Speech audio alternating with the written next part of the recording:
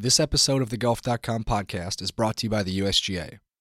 The USGA and R&A received comments from more than 22,000 golfers in 102 countries as they reviewed the rules of golf this year. For more on the changes that are expected for January 2019, visit usga.org. All right, this is Alan Shipnuck back for another podcast with a Knockdown. Thanks for listening. I'm delighted to have as my guest Paul Goydos, who has probably the best nickname in golf, Sunshine, for your cheery disposition. That's right. I bring a ray of sunshine into the room when I walk in. Do you appreciate the sardonic nature of the nickname? Well, I mean, I don't necessarily agree with it. Golfers in general tend to be pretty negative at times. Even the greatest players in the world lost 75% of their starts. Yeah, greatest of all time. Yeah, right. And I lose 99.9, so that tends to be a little hard on you. But yeah, we have fun with it. What makes you happier, making a 6-footer to save par or a 12-footer for birdie? Probably to make a 6-footer for par. I remember I have a temper in the game a little bit, and somebody said something to me, and I remember I hate playing bad golf a lot more than I like playing good golf. So generally making the putts for par over time make you a lot happier than the ones for birdies. I mean, it's such a mental struggle day in, day out. How do you get yourself up after all these years to keep going forward? It's a big part of it. I mean, golf beats you up. Again, you don't win much.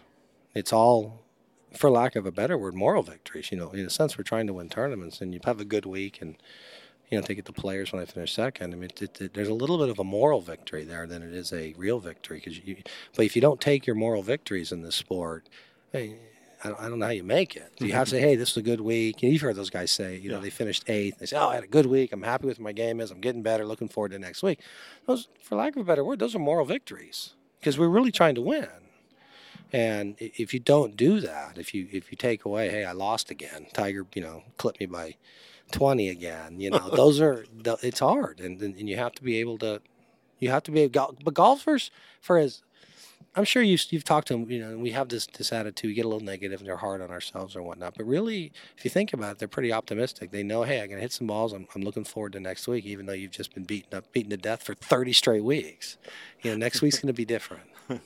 Well, I mean, if as you say, you've lost 99.9% of your starts, you've got to be an eternal optimist. You have to be. I agree, and I think that's what's not really talked about too much with professional golfers because you see the guy, you always walking off 18 or something bad's happened, and we show that a guy's 3-putt or he's done something and he looks upset and he's missed a cut or he's done whatever. But yeah, I mean, you always try to grasp. Hey, well, I hit this shot in there. This is what I'm going to work on for next week, and you kind of grasp that straw. And you hold on till next week, and you try to turn it into something good. Do you ever think about playing mini tours or the Long Beach Open just to get some easy wins and boost your confidence? But the problem is it wouldn't be easy wins. I mean, that's the problem. If nothing else, golf has gotten very, very deep. Yeah. I grew up in Long Beach and I won that tournament 25 years ago. But you got to shoot 20 under par to win there, and that's it's no bargain. The golf, the Tiger generation has started. In our sport. And we're seeing it on the regular tour right now with these young kids who are just playing unbelievable golf. And there seems to be an endless supply of them. Take Jon Rahm this year, and there's going to be 3 more Jon Rahms in the next few years, I would guess, who are great players in college who go step right out and they're successful. This is the Tiger revolution, and it's coming. And I think golf's going to be, growing leaps and bounds from a talent standpoint over the next 10 years or so. I mean, the whole notion of golfers as athletes, that when you were growing up, people probably made fun of you for playing golf. Yeah, it was a little bit of a, for like nerdy, whatever word you want, some negative connotation. People, you play golf. Now it's gotten a lot cooler. Yeah. Tiger changed the world in golf, and we can thank him for a lot of things. And one of the things he did is he made golf a lot cooler. Yeah. And when you have the most famous person, maybe the most famous athlete in the world playing your sport, that really changes things, and he probably was for 10 years ago. No question, yeah. The most famous athlete in the world, and that changes things. But the way the game is played today, it's a much more athletic. It's a hit at 350 and see what you can do from there kind of sport versus working your way around the golf course. I remember watching the Sony Open this year when Justin Thomas won. I think he shot 59 one round. He just hit it at every green. Yeah. He hit it over the dog legs and hit it, and he took lines that were unfathomable 10 years ago. You wouldn't even think about it. The game's changed a lot in how they play, and the game is more athletic now. Do you like the way the game has changed? Well, it isn't best for it. It isn't good for me. Yeah. How I play. I wouldn't be non-competitive on that tour. Yeah. Having said that, you think about our sport and where I'm sure you're a writer. I'm sure you even wrote about this. Tigers. What's golf going to do when there's no Tiger? Yeah. He was driving force of our sport. He was the center of gravity of golf, to the point everything drew toward him. Everything was around him. And if he disappears, his golf, what are they going to do? How do we survive without Tiger? He was such a big part. I think the players have done a great job. They've played really good. This younger crowd have energized our game. The Ricky Fowlers and the John Rahms and Thomases and the Jordan Spieths. It's an amazing what's really happened, the transformation of the game. Yeah. To the point where we've forgotten how good Tiger was. Yeah. We keep having these stats. I'll never forget that Jason Day had that great run when he won the PGA. He won 7 out of 17 starts. They were just going on and on how impressive that Tiger did that 7 different times. I know. We've kind of semi-forgotten how good he was. Well, I mean, you look like, Justin Thomas has this incredible breakthrough year. Yeah. That was a mediocre year for Tiger. Yeah, he's won 6 tournaments. He won 6 tournaments and a major. Well, that was just kind of, okay, Tiger did that. You kind of went, he must have been hurt half the year. We've forgotten. You having your Southern California roots, Tiger's very proud of California. Yeah. Obviously, you came up through the game differently, but did you have a kinship? He grew up on we actually played the same golf course for a while. There was a Navy golf course. His dad was an ex-military. My dad was ex-military, and we had access to the Los Alamitos Navy golf course. Yeah. And so but there's also a par 3 course in Long Beach called Hartwell Park, and that's really where Tiger started. We used to go there at night, and it was a night driving range. You could hit balls at night. You go out with your friends and play the par 3 course. And Tiger was probably 4, 5, 6, 7, and I was, 16, 17, 18, 19. You'd see the kid. You heard about the kid. Obviously, you don't have when you're 17, you're going, a 5-year-old kid, it's just some little, twerp. What am I going to do? It turns out. I remember there was a junior tournament at Catalina Island, and they were making a big deal about this little Tiger Woods hitting off the first tee, and he hit it down there. But he almost hit me in the head with that tee shot, and they never showed where. I want to say they showed it on the. Because he drove into you, or you were in a different hole? Well, it's a different hole, number 9 and 1. If you've ever been to Catalina, you could do it. Everybody hit it. Yeah. You could hit it on the 9th hole off the first tee very easily. It's a very narrow island deal. But I want to say they showed it on the Tonight Show or the Mike Douglas Show, or That's Incredible. Some show that Tiger was on. And they showed him hitting, and he was 4 inches tall. We almost hit our group. Hit our group That's by awesome. Number 9, yeah. I mean, it's obviously part of your legend is that when you were trying to make on the mini tours, you worked as a substitute teacher. Did. I mean, I lived in Belmont Shore for a long time, and I know there's some scrappy parts of Long Beach for sure. And so what is your best / worst story from those days?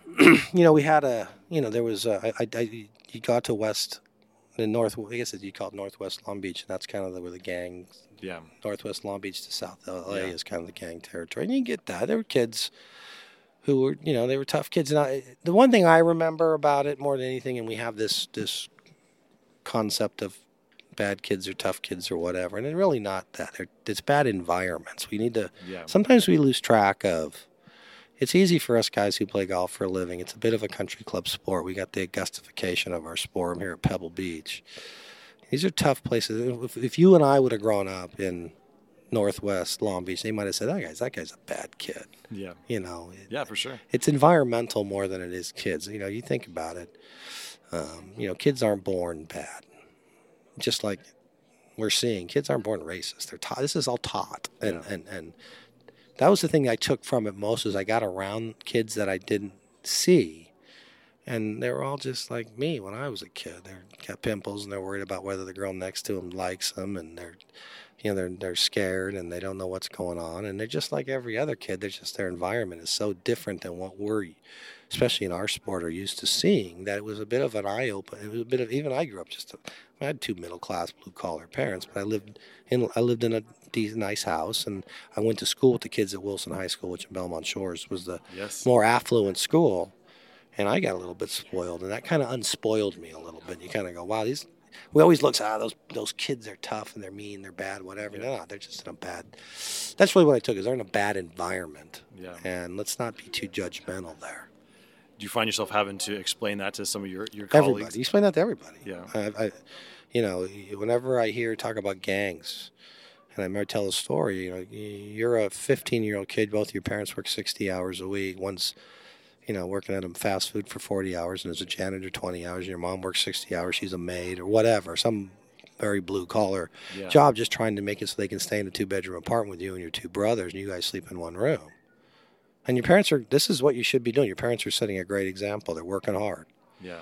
And you're 15, you're standing in the corner, and a kid drives by in a Mercedes-Benz with 3 girls on his arm and says, hey, will you stand on the corner? And if you see a police car, raise your left hand, and I'll give you $100. You're going to do that in a second. Every 15 on the planet's going to do that. Yeah. You're a gang member now. Yeah. That make you a bad kid? No. Your parents are hardworking and everything. It's situational. And, that's kind of what's going on in the world. And until you've been down there, and I've barely been there. I mean, I've just barely seen the fringes of it. Yeah. I'm at school. They're really tough kids who have really bad environment, even going to school. So I'm not even seeing the worst of it. Yeah. I think people don't understand how hard it is. Right. And then to use your example, that kid's down the corner, he gets swept up in some sort of police action. Then he gets caught in the criminal justice system, which is a mess. Can't get a job, especially in the inner city. Now, right. So there's a whole lot of problems there that we need to fix. Yeah. And finding a way, and we're starting to do those. Long Beach has done a lot of development in those areas and trying to but we need to have those. I think they call them empowerment zones or something like that, where we go in there when we create businesses and we incentivize people to open business there and hire these kids and show them that, hey, if you work hard, but it's hard. It's a hard situation where you see 2 people working hard making $30,000 a year and a drug dealer making $1 million a year. That's an easy decision for a 15-year-old kid. You'd make it. Everybody listening right now would make that decision. Yeah. They may say they wouldn't. Yeah. You go sleep on the 1-bedroom apartment with your brothers on the mattress, and you tell me. Well, and it's such a consumer culture. So everyone wants the shoes, they want the iPhone, whatever. Yeah, it's gotten harder. In a sense, it's gotten harder. Yeah. Phone, I didn't have phones growing up. Now you need to have a $300 phone in your pocket. That's you're dating yourself, Paul. That's an $800 phone. Well, whatever. You need to have an expensive iPhone. I've got an iPhone. And now. Yeah, they used to give it to you with your plan. They don't even do that anymore. So, if you're a kid down there, you need to have those accessories, and it's harder. Yeah, I did a big story for Sports Illustrated on Long Beach Poly because we named it like the best sports school in America for high school. There was a stat at one time that Poly had more NFL grads than any other high school in the country. I don't know if it's still the case. Yeah, and I spent a lot of time down there, and the kids were fantastic. Yes, I taught at Poly a little bit. Substitute taught at Poly a little bit. I mean, it's exactly like you're saying. They were so fun to be around. Yeah. And I was in a tough environment, very tough. But that school is kind of a beacon, and people explain to me, nobody messes with Poly. It's like it's a free fire. It's a no-fly zone basically. Even any beef you have doesn't come on campus. Yeah, they do a good job there. Yeah, Poly's a great school. It's Long Beach Polytechnical. It's as old as Wilson High School. Two of the 2 original Long Beach schools. Yeah. But again, people have no idea I want to say that when I was I didn't play football, but when I was a senior in high school, there were like 7 future NFL players on the high school football team at Poly. Yeah, that's impressive. It was just unbelievable. Mark Carrier was the starting safety. And that same year, the starting point guard for the basketball team was Tony Gwynn. Yeah. Back when he was thin. Yeah, he played point guard, and he gets 700 when he played baseball. Yeah. Poly's a great school. It really is. Yeah. So do you ever feel guilty when you finish 12th and you get a big fat check? Yeah. I don't know if guilty is the right word. We live in an interesting society where we value entertainment greater than anything else, whether you're a professional golfer or an actress or an actor or whatever. That seems to be what we want to value in this country. For whatever. My brother's a doctor, a surgical oncologist, and they make a good living. They don't make the living athletes do. They don't, teachers. I mean, I look back again at teaching, and I know that we can't pay teachers $100,000 a year, but they're pretty important in what we do. And maybe if we did, we'd have more success, in the teaching profession. You have our certain percentage of teachers that love teaching, will do it for free. Yeah. But some people, the vast majority in a capitalistic society want to earn a living and go on vacation and do all the things. Teaching makes it difficult to do that at times. I mean, it shouldn't be a vow of poverty to be a teacher. It really shouldn't be. And we're going to get into it. We're obviously sounding like 2 liberal, socialists standing here. But, there's a lot of truth to that. Education solves the world's problems. And it shouldn't be difficult. I know Bernie Sanders talked about free education and free college and free all of these things. But there's no such thing. Nothing is free. Yeah. Somebody pays for it. But I don't know if that's such a bad investment. Let me pause for one quick second for a message from the USGA. Combining golf and life is tricky. I know I have a hard time doing it here in New York City. How do you fit one into the other? Ask the USGA, and they think it's pretty easy. It's called Play 9. 9-hole golf is time-friendly, unwind-friendly, friend-friendly. It's conducive to just about every aspect of your busy, busy life. Golf after work, golf before you pick up the kids. It's possible when you play 9. You can even post your 9-hole score, and it counts directly towards your handicap. There's a lot to love about this game, and when there's less time to play this game, the USGA says Play 9. Learn more about options to play in your area by going to usga.org/play9. Well, I would think even conservatives, Republicans, whatever the label is, agree that education is important. I mean, I don't think that's a controversial. Nobody really wants to know, but again, I think that's the problem is that you can say education is important. I can say that, but you have to pay for it. Unfortunately, things aren't free. Yeah. When you say that I'm going to make college tuition free, well, no, you're not. You're just making somebody else pay for it than the person who's taking it, which is fine. I don't really have a problem with that. I mean, the vast majority of people, a lot of people go to Harvard. It's endowed, and education doesn't cost anything at Harvard. If you're underprivileged, Harvard's free right now. If you can get in and your parents make less than X, Harvard's free, as it should be. Yeah. Those things are possible, but it takes a lot of forethought. Are there any, or how many Democrats are there on the senior tour? I know there's. You don't want to out people, you know. I wouldn't know that. The problem. Well, you want to get into a political. Sure. Golf's boring. Let's talk about something interesting. The problem is we've labeled people Democrats and or Republicans. Very few people have beliefs down the line. Now, politicians will say a Republican will say I'm pro-life. Pro-death penalty, whatever, all the pros or cons. Yeah. Very few people in the real world have that same straightforward look at it. I agree. And then same with liberals. I think you talk to most people I know who are wealthy, who are well taxed, especially in the state of California.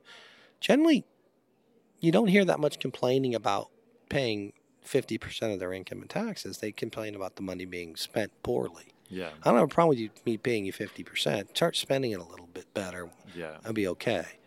That's another thing Democrats don't get that. They think that the tax want to have lower taxes. No, they want their money spent better. They understand. It doesn't work. If we're going to tax everybody at 20%, that's a great idea. We're going to go bankrupt even worse than we are now. That just doesn't work. You have to have a progressive tax system if we're going to do what we're going to do with 300 million people. Yeah. We live in a society that believes that people shouldn't be starving to death and living on the street and die. We don't believe it. Are those liberal values? I think those are, but again, I think those are American values. It's just a matter of how you want to do it. I think Republicans want to do it through private charity, while the Democrats want to make sure that there's a safety net there in case those don't work and people fall through and the safety net gets bigger and bigger and bigger. I don't know. I think we all believe it. We all just don't want to. We don't have any on how to pay for it. And again, I don't think Democrats understand that things cost money, and I don't think Republicans understand, don't do a good job of explaining that they're in favor of these things. We just don't know how to pay for it. Yeah, that was a very artful way of not answering my question. Which was who the Democrats on tour are. Well, I don't know that I'm a Democrat, but I think I have a lot of liberal views. Yeah, I don't think how you could grow. I think grow up in California is going to do that to you. Yeah, for sure.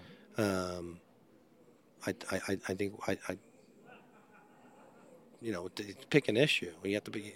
I do think that we're taxed enough, but I think the money's spent poorly. Yeah. I think that's a more conservative view. Yeah. Having said that, I think that let's take the abortion issue. I think everybody. This is where I don't understand. Everybody's against abortion. Yeah. Nobody says I want to have an abortion. Yeah. We should be doing whatever we can to make sure another abortion doesn't happen in this country, which means contraceptions, which means sex education, which means spending money. Yeah. We're not willing to do that. So we have abortions. We can, everybody's anti-abortion. Everybody. But what are you willing to do to make sure it doesn't happen? I'm willing to spend money on sex education and contraception and blah, blah, blah. Republicans tend to say, just don't have sex. Well, that's not going to happen. That's a ridiculous concept. It's not going to happen. Look at all those Republican congressmen. They're having lots of sex, apparently. Yeah, apparently. So it's not that, again, this is where the issues get hijacked by political ideas. Right. And the Democrats have done a terrible job with that. They shouldn't be saying I'm pro. They should never. Everyone's anti-abortion. Everybody on the planet is. Well, they're pro-choice. They're not pro-abortion. Right, and they did. But they don't. They don't add. The Republican position, The Democrat position, it comes across poorly because they don't defend it correctly. Yeah. So it sounds like your solution to politics is better branding. Yeah, it's a big part of it. Yeah. Sales. Well, the solution to politics is stop gerrymandering. Yeah. Which is ridiculous. We've killed our country. Nobody even knows it. Yeah. We've just turned every district into to the 10% on the fringe owns all the districts. This is ridiculous. It's ridiculous. Donald Trump's our president. I know that doesn't wake you up about how bad our political. And the reason he won is because all the Republicans who ran against him had to run so far right. They look like crazy people. Yeah. You really think John McCain is where he was when he ran against? No. And the Democrats are going to get the same comeuppance down the road. The Bernie Sanders is of the world, whether you agree with him or not. I think Bernie Sanders would have beaten Trump if he would have given the right to run. But the Democrats fixed the race, so he couldn't, right? I mean, everybody knows that. But when you have the fringes make the voice, get all the voice, you have craziness. What's going on now? We need more moderates in this. And I think the vast majority of people are in the middle. I was going to nominate you for PGA Tour commissioner, but I think we're seeking higher office now, Paul. No. The commissioner's job is a very difficult job. We have the right guy in there now. Tim did a good job, I think. Yeah. And I think Jay's going to be very good, too. So, let's say would you run for office if you had the ability? They don't. Too many skeletons in my closet. But I don't know that I do, but I don't want anybody to go find out. Yeah. My mom was a politician. She was the first woman elected to the Monterey County Board of Supervisors. So you must be from up here. I am, yeah. Where are you from? I'm born and raised in Salinas. Oh, okay. I like to say I'm the second best writer to come out of Salinas, but there's a big gap between 1 and 2. Who else? John Steinbeck. That's right. Yeah. So, no, I've seen politics up close. Well, Northern California politics are a lot more aggressive than they are in Southern Cal. Yeah. You guys are a lot more active. For sure. It's a very active place politically. We get it. And you look what's going on. There's people who are obviously very anti-Donald Trump right now, and there's people who are we need more. But Trump's doing one thing right. He's causing people to pay attention. Maybe this is what the country needs. They need a wake-up call. And actually, my kids are actually talking about, I remember, my kids are 27 and 25, and one of my went out to dinner last week, and they talked about how before the hurricane, I guess some airline was gouging ticket prices. Yeah, it was United. I don't know who it was, and and they had actually read the paper, watched the news, and found this out. And they said that doesn't seem right. Well, that's what we need more of that in our country. We need young people. We need people to stop voting for parties and start voting for people. And maybe Trump is going to get people to pay attention. We have not paid attention now for too long, and this is a country, when you don't pay attention, what do you get? All due respect, you get Donald Trump. I realize I just blew my chance to have this podcast sponsored by United, but let's move on. Yeah, the official airline of the PGA Tour. Yikes. So let's talk about Trump, because you actually pegged it with him at the Crosby He was Bake. my partner in 1993. So Tell me everything. 24. He made a hole-in-one. 12th hole Spyglass, second day. That's a cute little hole. He was dating Marla Maples at the time. Yeah, strong. I think he ended up having a child with Marla Maples. Yes. Got married and they had a child. I don't know if Tiffany. That her name? Yeah. I don't think she's part of the No, cabinet, they keep her out of the headlines. He was, we were on after he makes the hole-in-one, we started on 10. So 14 to par 5. I almost hit my second shot out near the out-of-bounds stakes, and the grass is 4 feet high. And you can't tell if it's out of bounds. You just can't tell. There's stakes are 50 feet apart, so you call for an official, take a piece of string and string it across the stakes and see if you're. So I'm standing up there and I call for an official, and Trump comes walking up the hill. And he goes, "What's going on?" I go, "I don't know if it's out of bounds or not. I got to call for an official." And he kind of gives it eyeballs and goes, "It's in." I think he said, "I'm the most honest guy you're ever going to meet." It's in. It was in. No conflict of interest because you're his partner. Yeah, I was in, but I thought that was a pretty funny line. He was very, couldn't have been nicer. You could tell that he was more, he's obviously talks about his wealth a lot, but you could tell he liked being a celebrity. Yeah. As much as he liked being rich, and that's great. I mean, I like being a celebrity at times too. But this is 24 years ago, so he was probably only late 40s. Late 40s. Is he 72 right 71, now? Yeah, so he was in late 40s. Good player. He was a 4 or 5 handicapper. And he played good. I didn't. I played terrible. We had Harry Crosby in the group too. Bing's son was in the group. The other cool. Amateur with Johnny Hammond. We had a good time. And I played terrible. I played so. But I went up to. I remember I went up to the tournament director. why are you pairing me with Donald Trump? When you play with Payne Stewart, somebody famous, I think Payne was the guy I pointed out, somebody famous, and he said, look, if I pair him with Payne Stewart or Tom Watson, whoever, well, now it's Donald Trump is playing in Payne Stewart's group. If I pair him with you, it's Donald Trump's group. And I went, and that's pretty smart. That's thinking right there. And that didn't hurt your feelings? No, I was a rookie. I understood that 100%. That I understand. Yeah. This is a business, and sometimes we lose track of that. We want to be altruistic and inside the ropes, but it's a business, and it needs to be run like a business. So it's a business, and we've been talking about the redistribution of wealth. Yes. So how much correspondence have you had with the commissioner's office for language or running afoul? I've had my share. I've been fined a few times. Yeah. I always felt justified. Like I said, I think the quote was, I hate playing bad golf a million times more than I like playing good golf. Yeah. That's probably a character flaw. Yeah. And I'm fine with that. I'm probably need therapy for that. But so I have my moments of I know all the words. Can you conjugate them all? And I guess. Yeah. Never thought of it that way, but I can use them at the right time or the wrong time, depending on how you look at it. And that runs you afoul. And it is a business, and we don't want that in our brand. But we all do it, and we all have. Some of us deal with our anger issues differently, and we all have to deal with that. And I tend to let it go and say the wrong thing and overreact, and then it's gone, and I feel like an idiot. That's basically how those are the stages of anger. Is that for me it's volcano, oops, and then you feel then a check in the mail. And then remorse, and then their check comes, right, and then the letter comes at times. Other people simmer and they explode, but I'm explode immediately, and then. Usually the number, again, remorse is what am I doing? When am I ever going to learn? It's generally what you say that night is, how many times am I going to do this before I realize it's the wrong thing to do? Obviously, it's not a million, so it must be 1,000,001. At least you feel remorse. Well, I always feel remorse. I don't know that, but I don't know. You say that, but I think that a sign of intelligence would be not doing it. Remorse should get you to stop doing it. So. I'm a little concerned about my IQ at this point. Isn't there some story about you leaving a nasty voicemail? Yeah, I left a voicemail. I always assumed that was apocryphal. That's true? Yeah, I did. That's my first fine. My second time I got fined. I played bad at Firestone. And I was actually leading, which is a miracle at Firestone. The hardest golf course I ever played in my life in the World Series of Golf. And we only played 2 holes on Friday, so I had to play 36 holes on Saturday at Firestone. I don't think I made a birdie, and I think I made 12 bogeys and 24, whatever I did. It was terrible. So I went from being in first place to being, in 40th or something. And so I could catch a flight. I can actually get home Sunday night now instead of Monday. So I called to change my flight. Eric, who we have a traveling, he was at, such a spoiled where we have a traveling travel agent, but we had another tournament opposite, and he was at that tournament. So I called travel. It was done. It was 5 or 6 o'clock at night. Now I need to change my ticket. And they're closed. And they're open from 10 to 4 on Saturday. And I go, really? You're open from 10 to 4? Well, guess when we play?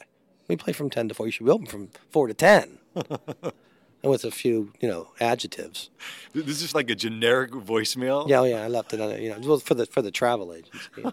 You dopes. What are you doing? Yeah. What good are you? Yeah. Am I calling you from the third tee? I mean, and so again with adjectives, emphasis. Yeah. On about a 2-minute voicemail, they were offended. How do the other fines work? Who rats you out? Is it a marshal? I said one time I said something, and the thing that I remember, the funniest one was the first time I ever got fined. I was playing at Callaway Gardens, the old Buick Southern Open. Yeah. And as a California guy putting on these pure, common Bermuda greens, it was like putting on the moon. Like, gravity doesn't even exist on Bermuda grass. I hate Bermuda. I've gotten to where I like it now. I'd rather play on Bermuda, but at that point, I had no idea what I was doing. I 3-putted every green, and I was trying to make top 125 my rookie year, or even trying to make top 150 back then. That was a big deal. And I 3-putted a bunch of holes, and I finally 3-putted 12 on Friday, and it might have been my 6th or 7th 3-putt, and I just kind of muttering, 3-putt. Yeah. And dropped a few F-bombs. And somebody wrote a letter to the tour that I'd done this, but he said, I offended the person standing next to him. I didn't offend him. He was fine with it. But the person standing next to him was offended, and therefore he felt, I go, okay. That should count, unless that person writes the letter. That's hearsay. I mean, I don't know. I don't know. We don't have a court of law. I wrote the. You can't appeal these things? You can, but you don't win. Right. It gets appealed back to the guy who gave you the original fine? Right. There's a story about a player throwing a putter in a lake at 18 at Sawgrass. And a rules official was there, and he wrote him up. Said he threw his leg, 20 yards into the lake after 3-putting the 72nd hole of the tournament. And the player appealed it and said, no, I threw it 50 yards into the lake, not 20. This is ridiculous. Don't tell me the player's name. Just give me their initials. I'll tell you off the air. It's not my place. Dang. You can talk. You can go find him afterwards. He's a good interview. So is it weird to be known more for a tournament you lost than you won? I think people remember the players more than Bay Hill. They definitely know me more for the players than my wins, though I do know me more for shooting 59 than anything else. Yeah. But yeah, I mean, I look back and we were kind of talking a little bit today in the practice round, and the reality is, people say, God, you caught a gust of wind and that was unlucky. No, I hit the wrong club. Yeah. Let's just be honest. You have to be honest. I hit the wrong club. I hit the wrong club in regulation, too. It just worked out. That's part of the problem. But, yeah, I mean, it was a weird deal. Until this year on the Champions Tour, it was my only playoff I was ever in. Yeah. That was my 15th or 16th year on tour. And that was the first time I led going into Sunday. Yeah. Which is, I don't know if I guess that's bad. What really stunned me about that deal, and now when I think about it, was how from the time I had about a 10 or 12 footer to win the tournament, and I had a good putt, just didn't go in, which I was okay with. I didn't hit some yippy, garbagey. Yeah. I actually had an okay putt. You're up there. I mean, you're literally shaking. Yeah. And I don't care who you are. Phil Mickelson, Tiger Woods, Jack Nicklaus. When you have a putt like that to win any tournament, you're nervous. Don't let them tell you any differently. And I hit a pretty good putt. And but from the time it seemed like. From the time I missed, the time I hit it in the water was like 3 seconds. And I think that if you're Tiger Woods or Jack Nicklaus or somebody who's a really good player, you can slow that down and you can remember signing your card. Yeah. And talking to the rules official about we're going to go here and writing in the card. You slow life down. And that's what great players do. They slow down situations while everybody else speeds up to. I'm in light speed at that point. Yeah. I think Sergio, was probably at normal speed. Tiger Woods was at super slow-mo. Jack Nicklaus could always do that probably. And you just have to get there enough times. The next time I was in a playoff, which even though it was 10 years later, I was much better about it. That's the thing that I cannot remember anything from. I don't remember signing my card. Yeah. It's amazing. It is. Let's end with this. Were you happy to see Sergio win the Masters? Yeah. Sergio couldn't have been nicer to me after the playoff, though. I guess beating me I was more nice than him. But he said a lot of nice things about me, and he thought we've always been pretty good. I get a Christmas card from him every year. Really? It's great. He's got these great Christmas cards. So does Phil Mickelson.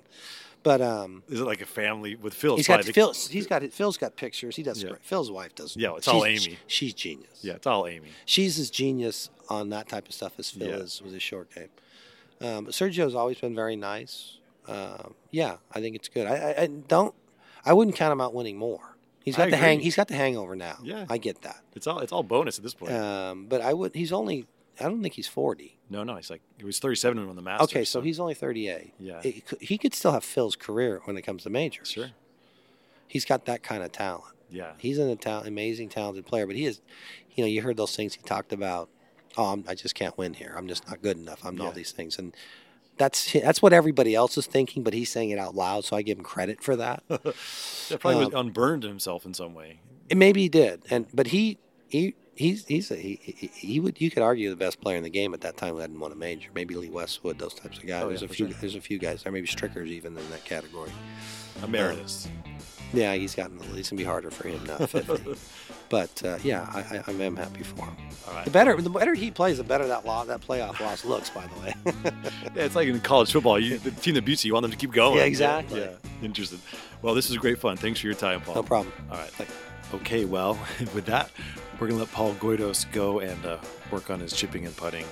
This is Alan Shipnuck. I appreciate all your listeners out there who stuck with us to the very end. We will do this again soon, I promise. For now, signing off from the press room at Pebble Beach. Bye-bye.